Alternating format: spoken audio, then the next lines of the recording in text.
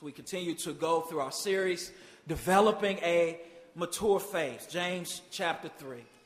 One of the things that I love about James is that in his writings, you can tell that he has really bathed his brain in wisdom literature. He is really familiar with the Proverbs, with the Song of Solomon, the Ecclesiastics. He's really familiar with those types of writings. Another thing we can also tell about James is that he's very familiar with Jesus' Sermon on the Mount, as throughout he is using similar language that Christ used in that sermon. And today we get to James chapter 3, verse 13 through 18, where James is forthright in these verses with this subject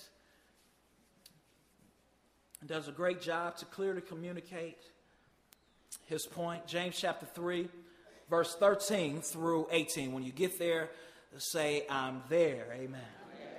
Amen. We will read, starting at verse 13. James says, who is wise and understanding among you? By his good conduct, let him show his works in the meekness of wisdom. But if you have bitter jealousy and selfish ambition in your hearts, do not boast and be false to the truth. This is not the wisdom that comes down from above, but is earthly, unspiritual, demonic. For where jealousy and selfish ambition exists, there will be disorder and every vile practice. But the wisdom from above is first pure, then peaceable, gentle, open to reason, full of mercy and good fruits, impartial and sincere. And a harvest of righteousness is shown in peace by those who make peace.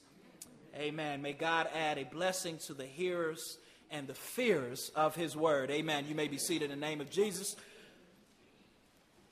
Today we want to talk from the topic of the subject, simply how heavenly wisdom shames human wisdom. How heavenly wisdom shames human wisdom. Amen. How God's wisdom shames the world's wisdom. Morgan Scott Peck has a worldview that I definitely disagree with. I believe that he's wrong on a number of different levels, but in his book, The Road Less Traveled, he does open up with 3 words that I wholeheartedly agree with. And 3 words that you probably wholeheartedly agree with. He starts off and he simply says, life is difficult. Amen. True words. Life is difficult. And James, in James chapter 3, verse 1 through 12, gives us great reason. He helps us to understand why life is difficult. And one of the reasons why life is difficult is because of our human nature. Specifically, it is difficult for us to tame our tongue. Amen. He shows that one of the greatest difficulties about life is us to be able to hold back our words and use our words not for the building up of Satan's kingdom, but rather for the building up of God's kingdom. And he does a great job in these 12 verses that we have in explaining and showing why and how and what makes it so difficult. And then we see James in the next 5 verses showing us the key not only to taming the tongue, but the key to living a life that is fruitful for God. He shows us the key to finding rest in Christ, the key to finding joy, the key to living radical for Christ, the key to building a strong family for Christ. And he shows us that the key to pleasing God is found in one word. That is wisdom. That is wisdom. But James does something very, unique here, something that we may not always think about. He shows us that there are really two types of wisdom when we talk about wisdom. He shows us that even a fool, by God's standards, still has a type of wisdom. And the two types of wisdoms that James is comparing and contrasting here in this text is human wisdom versus heavenly wisdom. Human wisdom. In verses 14 through 16, James shows us what human wisdom looks like. And then in verses 17 through 18, James shows us what heavenly wisdom looks like. And God this morning, he wants us to reflect upon our lives and to be able to decipher and to look at our own lives and to say, am I walking in heavenly wisdom? The wisdom that is from above, the wisdom that comes from God, or am I walking and living in human wisdom? For the two are in great contrast. The two really don't mix well. In order for us to meditate on this, in order for us to answer this question, we must go to the text. And I love how James starts this text off. He starts this text off by asking a question. And the question is, who is wise and understanding among you? He asks his listeners this question. Who has wisdom? Who is wise and understanding among you? Now, as we look at this text, if we were to be able to see it in the Greek, we'll see that James is not really talking about two different things. He's not trying to separate wisdom and understanding here. In the Greek, we'll see that this word understanding this is the only time that it's used in the New Testament. And this Greek word is very closely, in fact, almost identical to the Greek word Sophia here for wisdom. So he's not throwing two different things and saying who is one thing and who is another, but rather he is using synonyms in order to really press home a point. And the point is this, he's asking, who is wise? Who has true wisdom among you? What is a wise person? What does that look like? What does a person who has understanding look like? And James, in looking at this word wise, looking at the word wisdom, what James is communicating is that true wisdom is a person who is navigating through life, skillfully applying God's knowledge to their everyday living. I'm going to say that again. True wisdom. A person that has true wisdom is a person that navigates or goes through life applying God's knowledge to everyday circumstances or situations. So James is asking the question, he says, who is skillfully applying God's word to your life? Who is able to do this? Who is wise and understanding among you? Now, I believe that if we were to go to most of our associates and most of our friends and ask them this question, mostly everyone would say, I am. Tell the truth. Even if you could think about right now, the most foolish person you know, the person that you would just consider just a knucklehead. Just think about the most hard-headed person you know. Somebody just said, well, Pastor, I don't have to think too hard. They're sitting right next to me. Amen. I know that's not what y'all saying. Amen. But think about this person. If you were to ask them, are you wise? Most people would look at themselves in their lives, even if their life has a trail of just horrible decisions, and say, I'm wise. And the Proverbs attest to that. In Proverbs chapter 12 and 15, the Proverbs says that the way of a fool is right in his own eyes. Everyone thinks that they have wisdom. Everyone thinks that they have that they are skillful at applying God's knowledge to their lives. Or at least they would lead us to believe that. And James is dealing with the church, these Jews who are dispersed throughout the nations. And as he's getting reports about the way that their services are going and how there's tension and quarrels and fights among them, he's saying, wait a minute. For you all to be so quick to always talk and so quick to always have a word, you sure do a lot of arguing. Who really is wise? Who really is skillfully applying the word of God? Who really has experienced this divine wisdom? As we read throughout the Old Testament, we see that this is really a theme. And I think that this theme is really clearly pictured in the book of Judges. And we know that the judges were an interesting set of people who God empowered to lead Israel when Israel was without a king. And as we read throughout the book of Judges, we see that one of the themes of the book of Judges, as we read in chapter 17 and 21, is that people were doing what was right in their own eyes. Or they were living according to what they thought was true wisdom. Which really baffles me, because as I look at the book of Judges, we know that whenever a judge was not in control over Israel, that people were doing some foolish things, some horrific things, some horrible things. See, human wisdom tells us that we are right. We human beings, that we are right as long as we are right in our own eyes. And we live in a postmodern world, a world that says that truth is relative. That there is no one truth. That your truth is your truth and my truth is my truth. And that you can't impede your truth on my truth. You do what you do and I do what I do. And we're both right.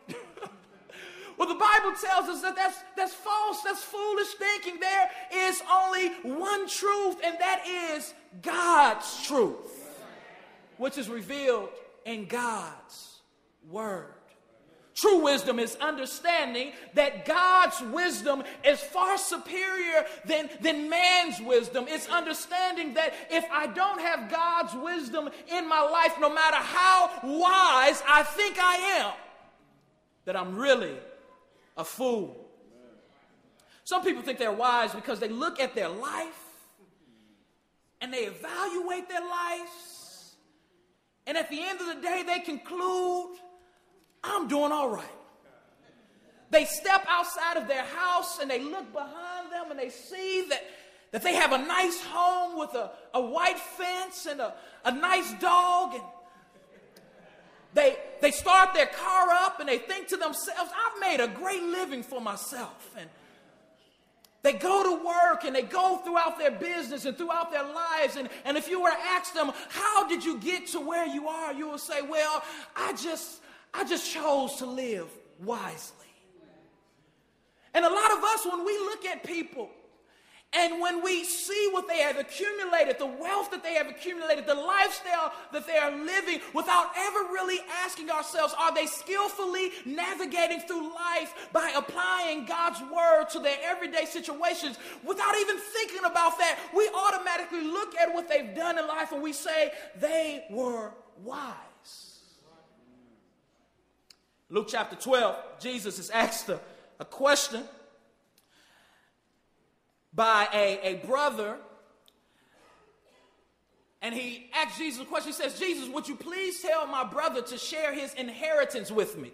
Please tell him to let me have some of his inheritance. And listen to how Jesus responds. He responds with a parable. And the parable that he says is this. He says, take care and be on guard against all covetous, for one's life does not consist in the abundance of his possessions.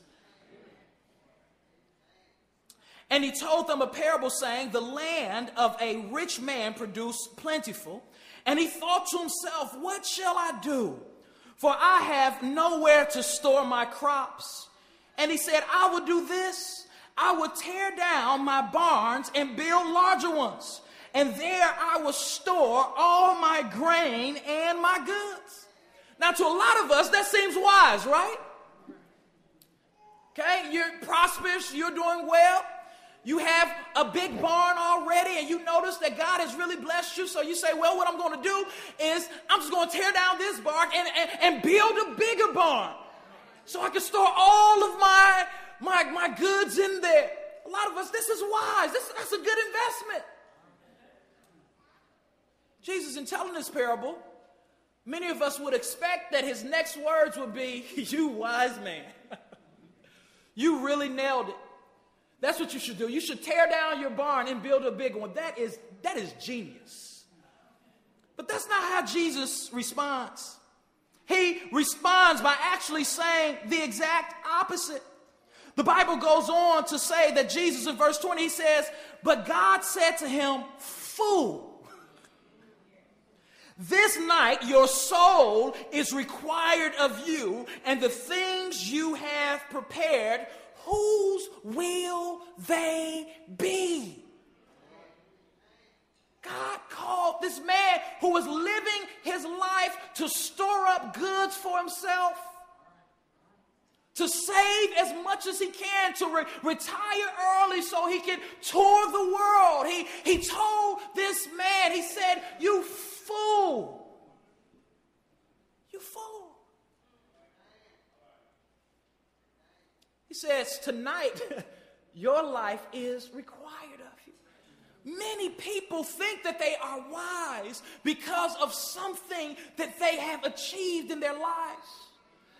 We walk around as if wisdom is measured by what we can obtain, a material possession. We look at people who may be driving that Mercedes-Benz or that 745 BMW, which I do like if there is a car in heaven. And God said I can drive anyone, amen. Because I know he's going to keep me humble in driving it, amen, brothers. I don't want it down here on earth, amen. I don't want it down here on earth, amen. People already got the wrong stigma of pastors as it is, amen. I'm fine with my, all right, amen. But in heaven, amen. I say, God, now you're not going to call me a fool after I drive this, are you? Not setting me up, are you? Amen. But many of us, we look at people who have obtained these things and we think they're so wise, they're so smart, they have navigated through life skillfully, they have applied the necessary principles that they need, they are successful. I just want to be successful. Huh?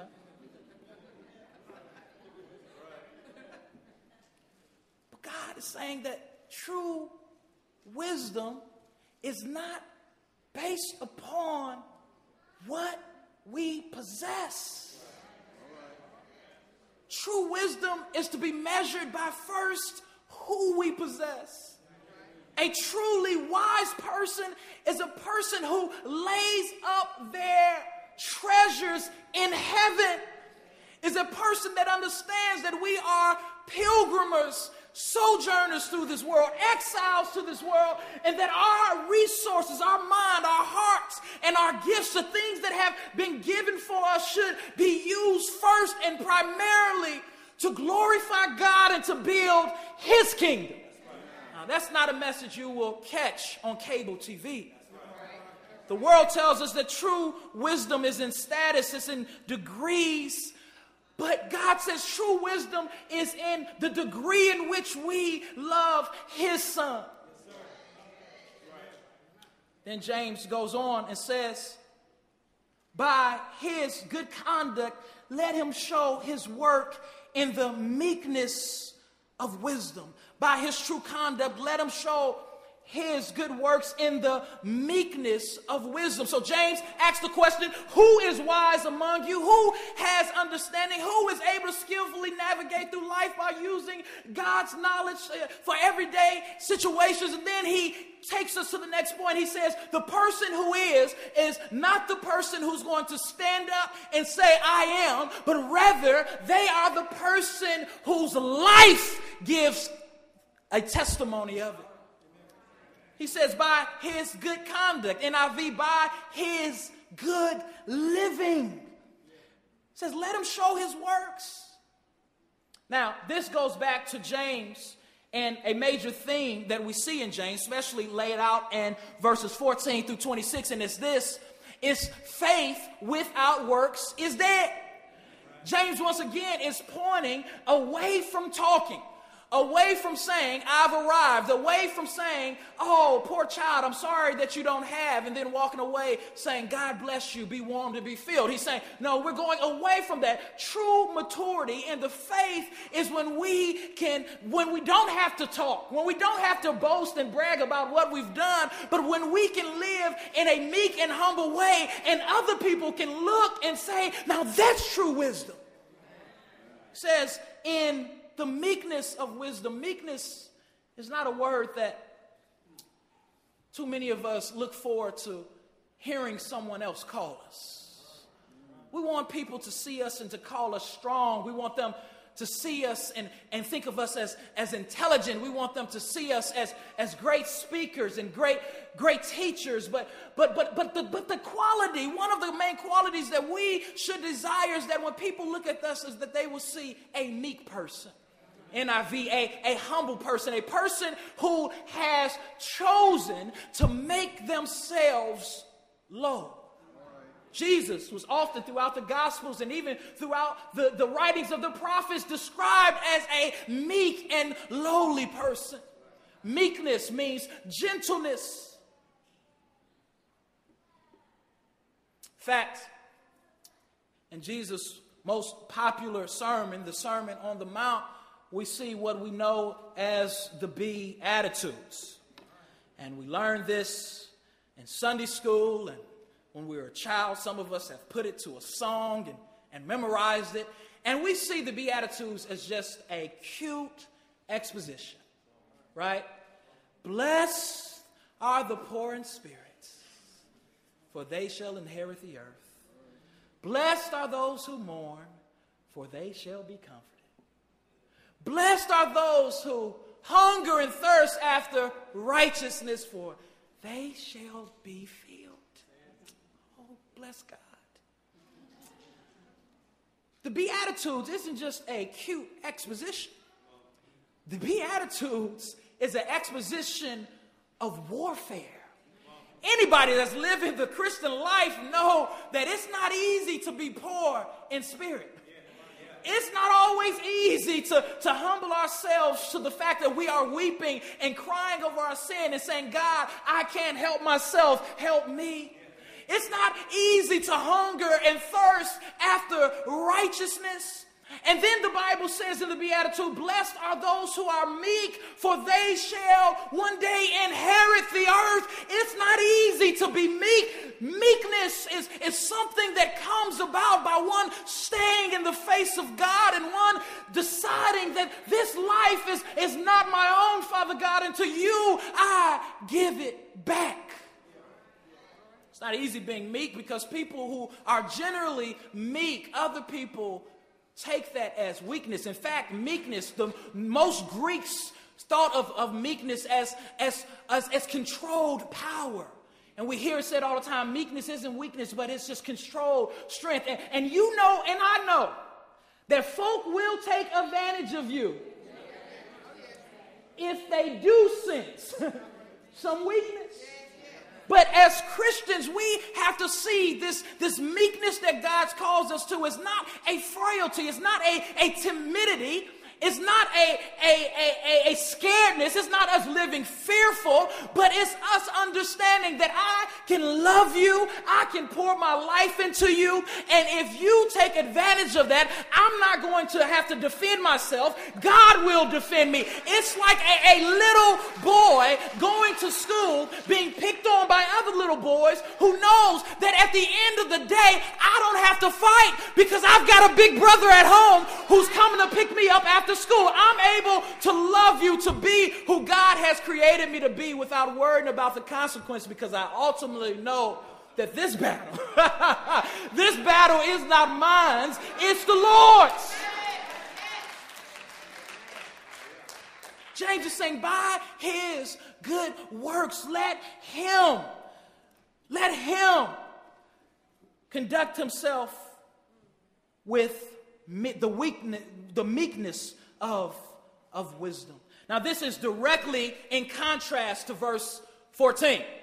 A person who has heavenly wisdom is a person who is meek, is a person who is humble, a person who is not prideful. A person who has human wisdom is a person who, look at verse 14, but if you have bitter jealousy and selfish ambition in your hearts, do not boast and be false to the truth.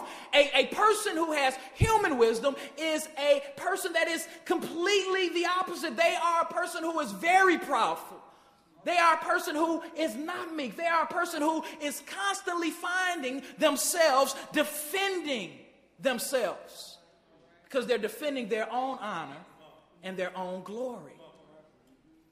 Heavenly wisdom and human wisdom is completely different.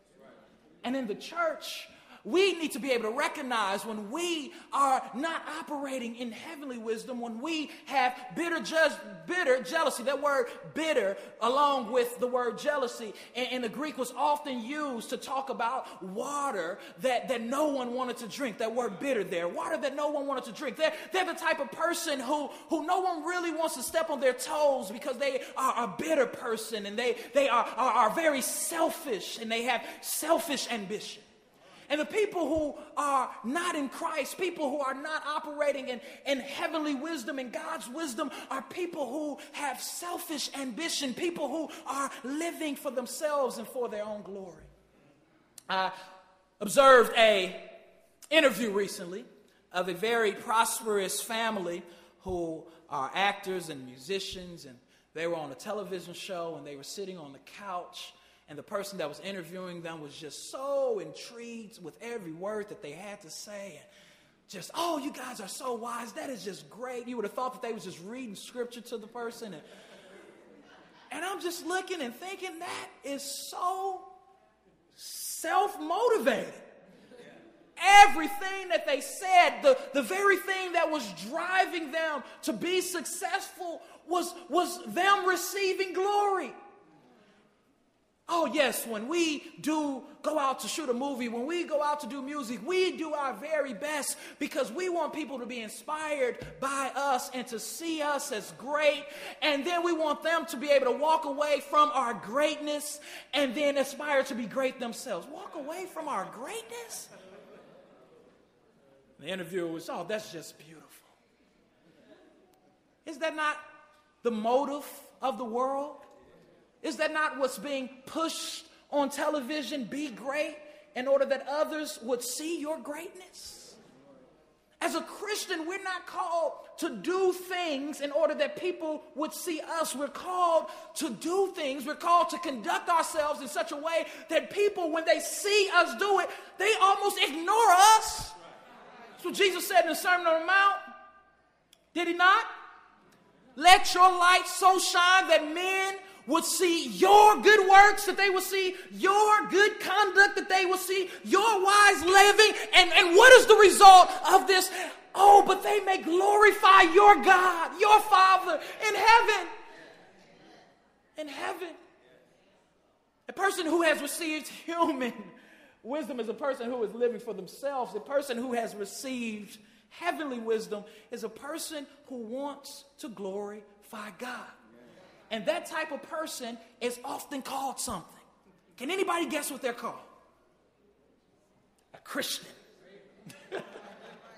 A Christian is a person who says, I give up myself, I give up who I am, I give up my ambitions, I give up my selfish dreams that was going to glorify me and make me happy. I give it up for a greater pleasure, for a greater joy. I give it up in order that I may know Christ and Christ crucified. I give it up to say, Lord, you can have me. You can use me any way that you want to use me, as long as you are glorified. They're a person who has a right perspective of God. They're a person who has truly experienced the love of Christ, the love of God. They have experienced the forgiveness that God gives, and they say, oh, I am not worthy of this experience. I'm not worthy of this love. I'm not worthy of this forgiveness. I'm not worthy of this joy. joy that surpasses all understanding and peace. I am not worthy, God. I don't deserve this praise. I don't deserve any glory. I am a filthy rag in your presence. But God, I know someone who does deserve it. And it's you. You deserve it. So I'm going to live my life to glorify you and not myself, because I know that I can mess stuff up.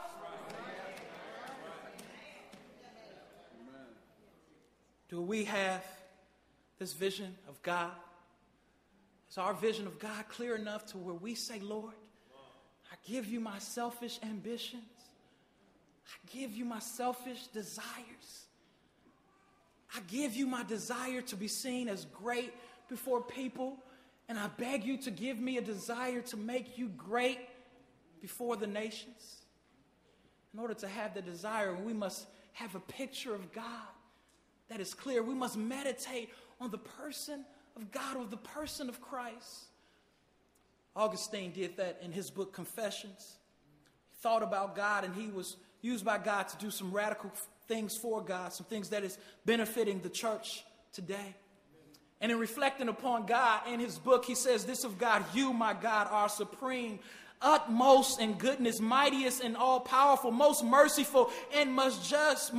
You are the most hidden from us, and yet the most present among us, the most beautiful, and yet the strongest. You are ever enduring, and yet we cannot comprehend you. You are unchangeable, and yet you change all things. You are never new, never old, and yet all things have new life.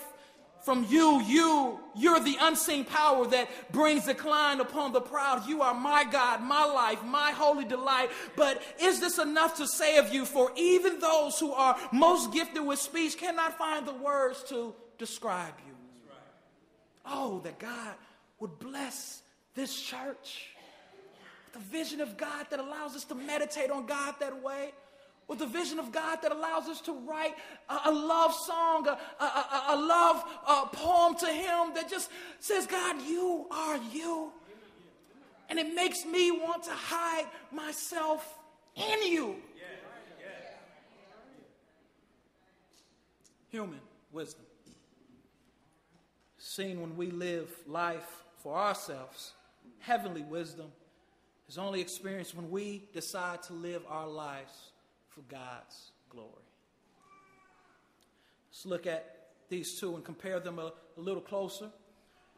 We see that James continues, and in verse 14, 15, and 16, he looks at some attributes of human wisdom. We'll go through these really quickly. Verse 15 says, this is not the wisdom that comes down from above. Talking about jealousy and selfish ambition.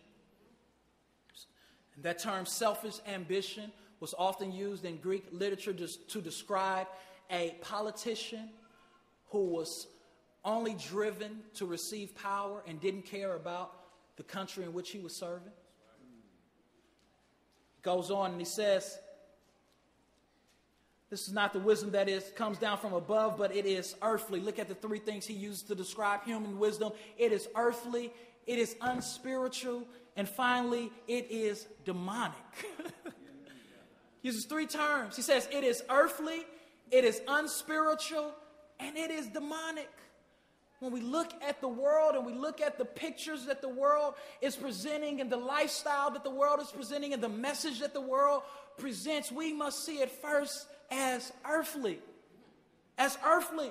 As human oriented, as not magnifying or glorifying, being glorifying to God. It is earthly. There's a lot of people who seem to have a lot of wisdom, who have done some great things, who most people would say they were wise people, whom God would look at and say that they were fools. And the reason why God will say that they are fools, and the reason why the church needs to be able to identify the difference between wisdom, because we don't want to be caught up and thinking and idolizing a person who really wasn't wise at all. True wisdom comes from us being able to see and accept what God allowed Christ to do on Calvary's cross. If a person does not see and accept what God allowed Christ to do on Calvary's cross, then a person truly have not experienced wisdom. And we see this in the life of Mohandas Gandhi, the modern day leader, or the one who found modern day India. He was a man who most people would consider to be a very wise person. He dedicated his life to a cause, and as a result of his dedication, he was able to win a whole nation, liberation and freedom. But yet, Gandhi was quoted as saying this about the cross of Christ.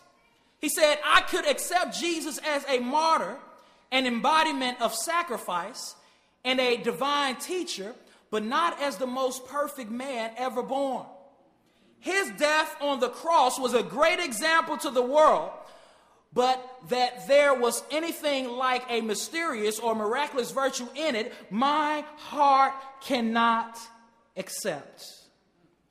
My heart cannot accept. A man that the world would most definitely call or see as wise is a man that rejected the very message of the Christian faith. Paul says to the Corinthians, the message that we have received, the message of the cross, that it is true wisdom, but yet it is folly to the natural person. A natural person cannot understand heavenly wisdom. They are earthly. They are motivated by self-gratification and self-glory. Not only is human wisdom earthly, but human wisdom is also unspiritual.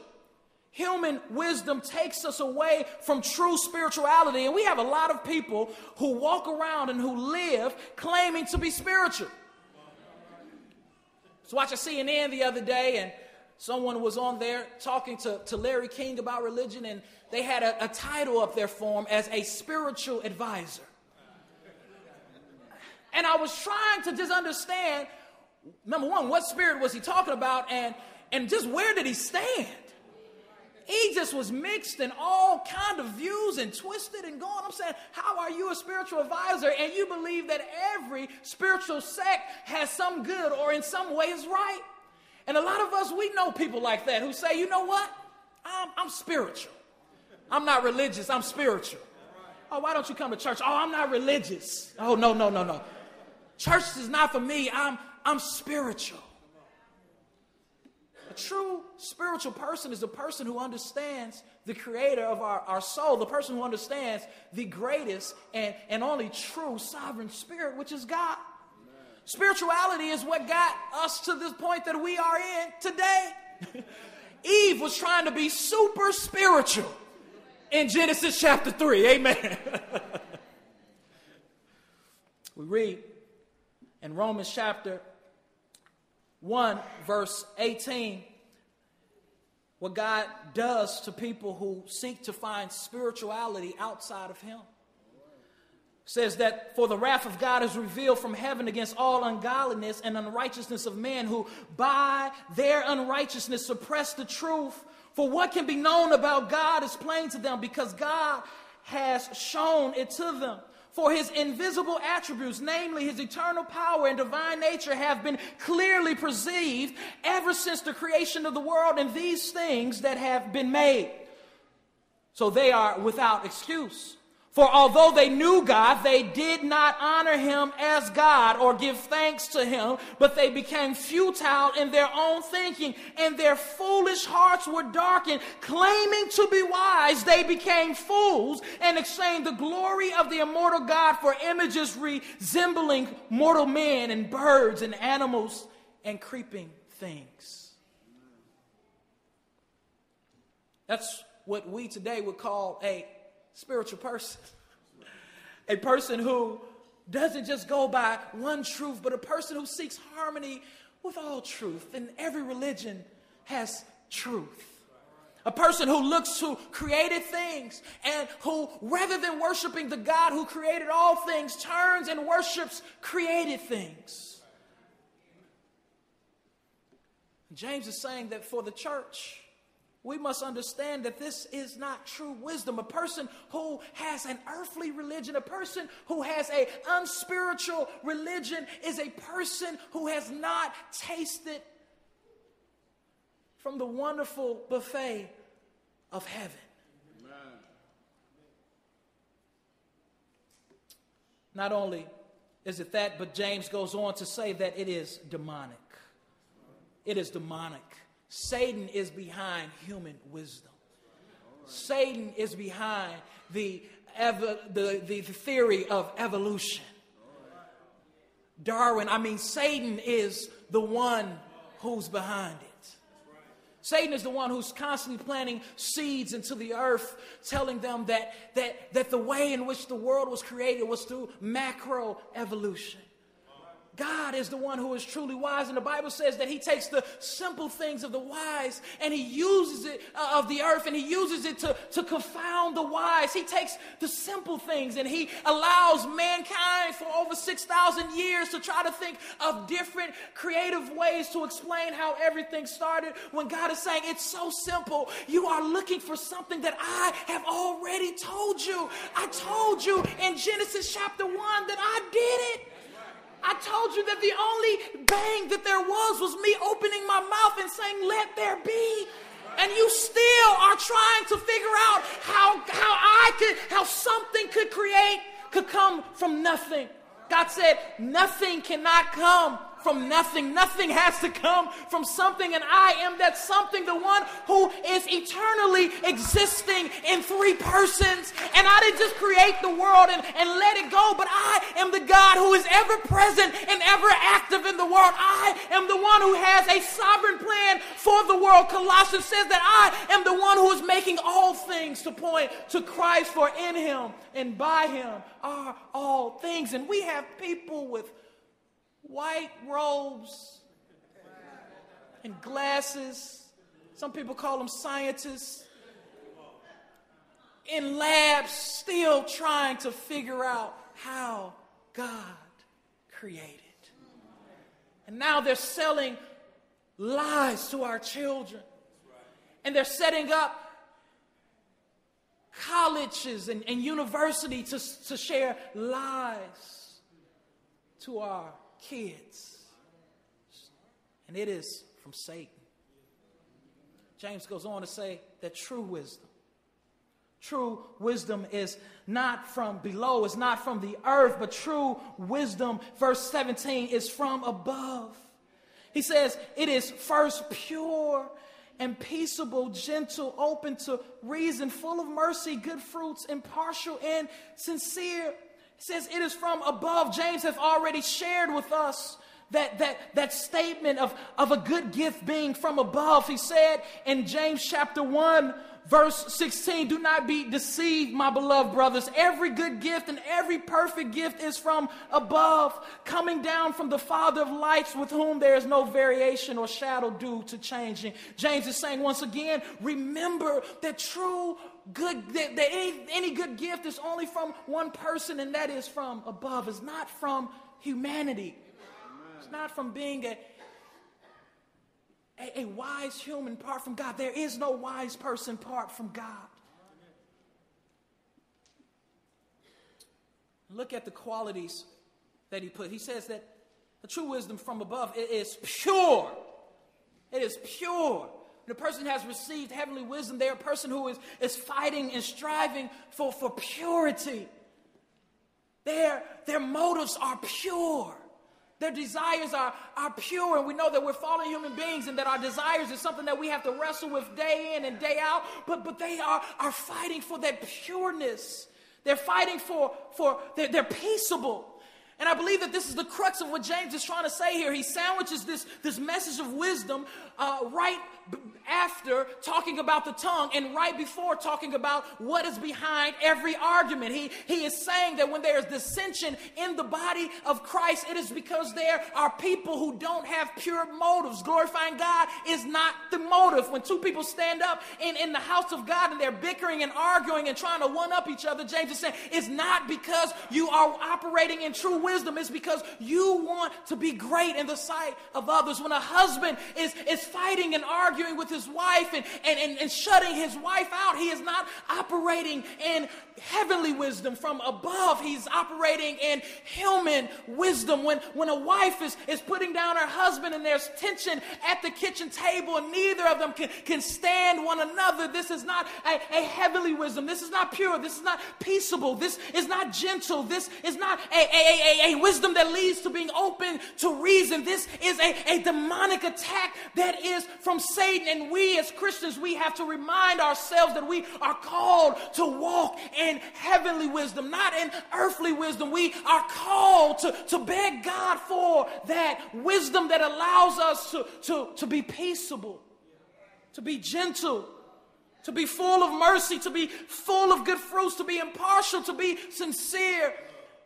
Does the person who knows you the best, are they able to say that about you most of the time? Is your husband, is your wife, is your children, is your co-workers, are they able to see these qualities about you most of the time? And not only are they able to see these qualities, not only are they able to identify these qualities, but are they able to identify that these qualities point to another person? Point to a sovereign creator who is above. As we look at this text, may we remind ourselves that as Christians, our lifestyle should be radically different than the world's. The way that we deal with problems should be radically different from the world. We should be able to deal with our problems in such a way that we actually profit from our problems. Romans 8:28, for we know that all things work together for the good for those who love the Lord and are called according to his purpose. Are you profiting from your problems? Or does your problem cause you to respond as if someone who has not received wisdom from above? Or you say, Pastor Jamal, I look at my life and I see my life right now and I see that there's a possibility that I am not walking in the wisdom that comes from God most of the time. I see myself as highly irritable. I see that behind everything is a selfish motive, that what is driving me to do things is not glorifying God, but it's me being successful and me showing people that I'm really this great person. It's me. I'm driven, Pastor Jamal, by the thought of one day being able to drive back to where I grew up in a nice car and just circle the block a couple times and look at people and say, yeah. Yeah, that's me. That's how I roll. I'm driven by that, Pastor. How in the world do I switch from having this humanistic wisdom to a heavenly wisdom? Well, I believe that the Bible says a lot about it, but three quick things that I believe that the Bible speaks often about. In order to have a heavenly wisdom, I believe that James would have most definitely known this as he soaked himself into Proverbs. In order to receive this heavenly wisdom, the first thing that we have to do is we have to have a fear of God.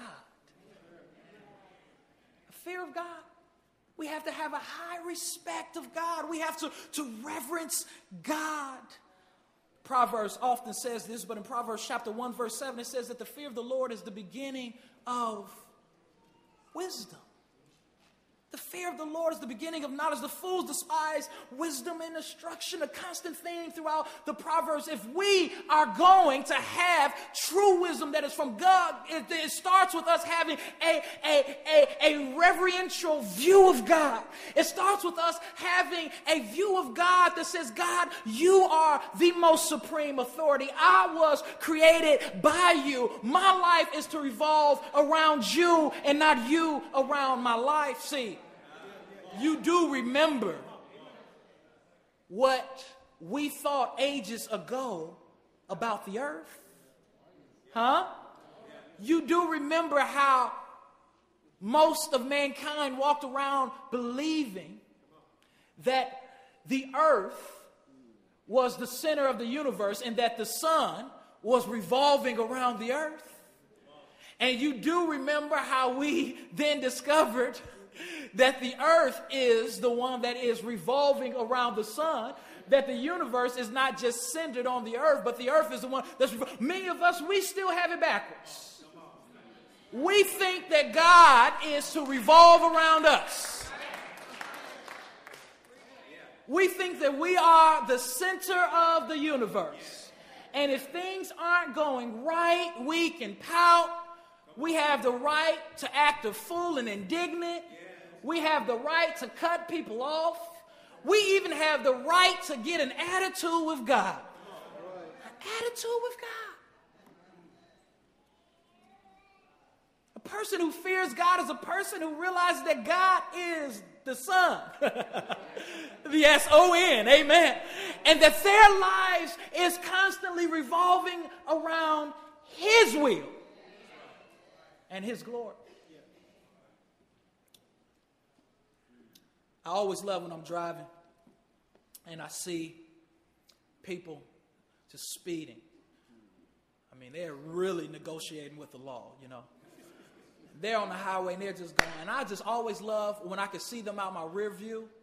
But I know that a police car is what's really holding up traffic. And they're just navigating through. And they pass you and they kind of look at you like, man, what's going on? And then you see the pause.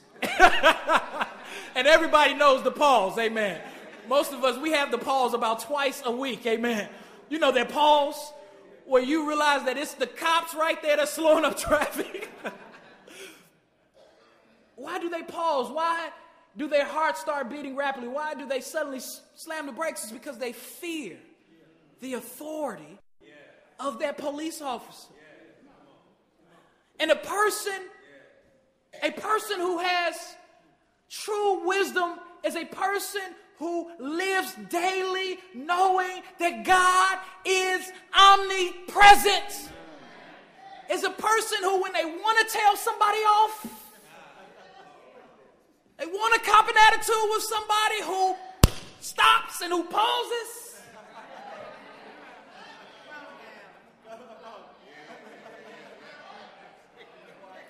I would, but God is watching. It's a person who's learned to control the tongue. It's a person who's learned to control the body, who's beating their body in submission. I want to come over, but I can't. You talking about it's just dinner. I know it's not just dinner. Last time I just had dinner. It ended up being more than just dinner. God is not just present in the church. God is present in our bedrooms, in our bathrooms. We can hide under the covers. David said, I can make my bed in hell. He says, but you are there. True wisdom starts when we understand that God is omnipresent. And we fear him, we respect him because we know the authority that he has, but not just the authority that he has, we know the beauty that he has. We know how awesome he is. We respect him because there is none like him. Somebody came out with a shirt when I was in college that said, Jesus is my homeboy. Everybody was rocking it around the college campus and thought it was cool. And I remember one day looking at it, Jesus is my homeboy. They got a little fickle picture of Jesus holding up a peace sign. I said, Jesus isn't your homeboy. I heard one gospel rap artist say, your homie ain't died for you. Jesus is God's son. He is either your savior or one day your judge. Respect him. Many people that talk about Jesus, your homeboys, and many people who did not reverence him. Not only must we fear God, but quickly, the next point, we must pray to God for wisdom. A Christian is a person who is constantly begging God for wisdom. They're a person who doesn't just ask for wisdom or seek wisdom one time, but daily, throughout the day, they're begging God, Lord, give me wisdom. James has already established this point in James chapter 1, verse 5. It says, if any of you lacks wisdom, let him ask God who gives generously to all without reproach, and it will be given him. Anyone who lacks wisdom, let him ask God, and God gives it freely. Oh, that we all would pray to God daily, multiple times throughout the day. Lord, please give me wisdom. The person who does not have a prayer life that is constantly asking God not just to fix the problem, but to give me wisdom as I navigate through the problem is a person who is dependent upon human wisdom. Oh, that we all may pray this prayer. Lord, give me wisdom. God will answer us when we pray for wisdom. For he said that he will not only give it to us, but he would give it to us generously. God told this to Jeremiah. Thus says the Lord, this is Jeremiah speaking, let not the wise man boast in his wisdom. Let not the mighty man boast in his might. Let not the rich man boast in his riches. But let him who boasts boast in this, that he understands and knows me, that I am the Lord who practices steadfast love, justice, and righteousness in the earth. For in these things I delight, declares the Lord. When God gives us wisdom, may we not take credit for the wisdom that he gives. May our boast be in him. And finally, a person who is to walk in heavenly wisdom is a person who is seeking God. They are a person who is seeking God. They are seeking this wisdom. They see it as a precious treasure. In Proverbs chapter 2, verse 1 through 5, the word of God says, he says, my son, if you receive my words and treasure my commandments with you, making your ear attentive to wisdom and inclining your heart to understanding. Yes, if you call out for insight and raise your voice for understanding, if you seek it like silver and search for it as for hidden treasures, then you will understand the fear of the Lord and find the knowledge of God. God wants us not only to just fear him, not only to just pray for wisdom, but he wants us to seek wisdom, to diligently seek for wisdom. And how does one seek for wisdom? In the Proverbs, he says we seek wisdom when we are seeking his word, when we are receiving his word, when we are treasuring up his word, when we are making our ears attentive to his word. When we're crying out, he says they are the one who calls out, who are crying out for insight and raising their voice for understanding. I don't care what situation you're in, if it's big, if it's painful. I don't care how horrible it is. If you seek wisdom, if you cry out for wisdom, if you dig for wisdom from God's word, God will give it if you fear him and love him. A lot of people don't seek out wisdom because they don't want to dig. You have a lot of people who are being destroyed because of laziness. Isn't that what the prophet said? My people are destroyed for the lack of knowledge. Proverbs said, if you truly want wisdom, if you truly want knowledge, you have to seek for it. As a man seeks for silver, you have to dig. It's not us rushing through Sunday worship service. It's not us barely reading our Bible once a week, reading a verse. It's not us talking about how much we love God and love the Bible. It's us getting in the Bible. It's us digging in. A person who is seeking silver is a person who goes beyond the ground level and who has to dig deep into the earth to find it. And if you want closeness and intimacy with God, we have to dig for it. We have to go into his word. We have to turn off our phones and turn off the television. And we have to concentrate on the words of God and say, God, give me wisdom. I can't handle this. This marriage is getting to be too much. Give me wisdom. My child is running up my back and down my spine. Give me wisdom. These bills are killing me and I have no peace. Give me wisdom in your word. And the one who seeks, they will find and say, my child, remember that I am faithful. I am a rewarder of those who diligently seek me, who constantly and consistently seek me. But if you're looking for a quick fix, if you're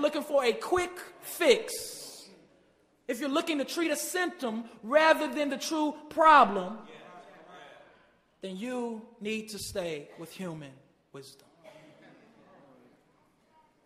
by God's grace, he gives us that wisdom.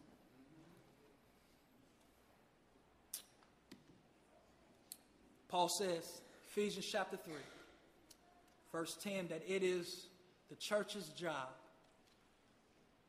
to tell of the manifold wisdom of God. What happens when the church no longer knows the manifold wisdom of God? When the church no longer operates off the wisdom of God, the church is no longer a true church. Oh, that we may be a church that seeks God's wisdom as individuals, so that when we come together collectively, that we would be able to live it out in such a way and put our gifts together in such a way that the world will see just the manifold wisdom of God, the wisdom of God that is constantly causing men to stumble, the wisdom of God that was revealed in Genesis chapter 3, but that was so wonderfully displayed and hidden that when it was fully revealed at the cross, that even Satan couldn't recognize it. May we as a church value God's wisdom more than we do possessions, more than we do people. May we give it more attention than we do even our problems. Let us pray. Father, we pray, Father, that you would just help us, Lord, to value your wisdom more than man's wisdom. Help us, Father God, not to look to celebrity personalities to define who we are and what we have and our worth. Help us to look to you, Father, and your wisdom and your word to define who we are.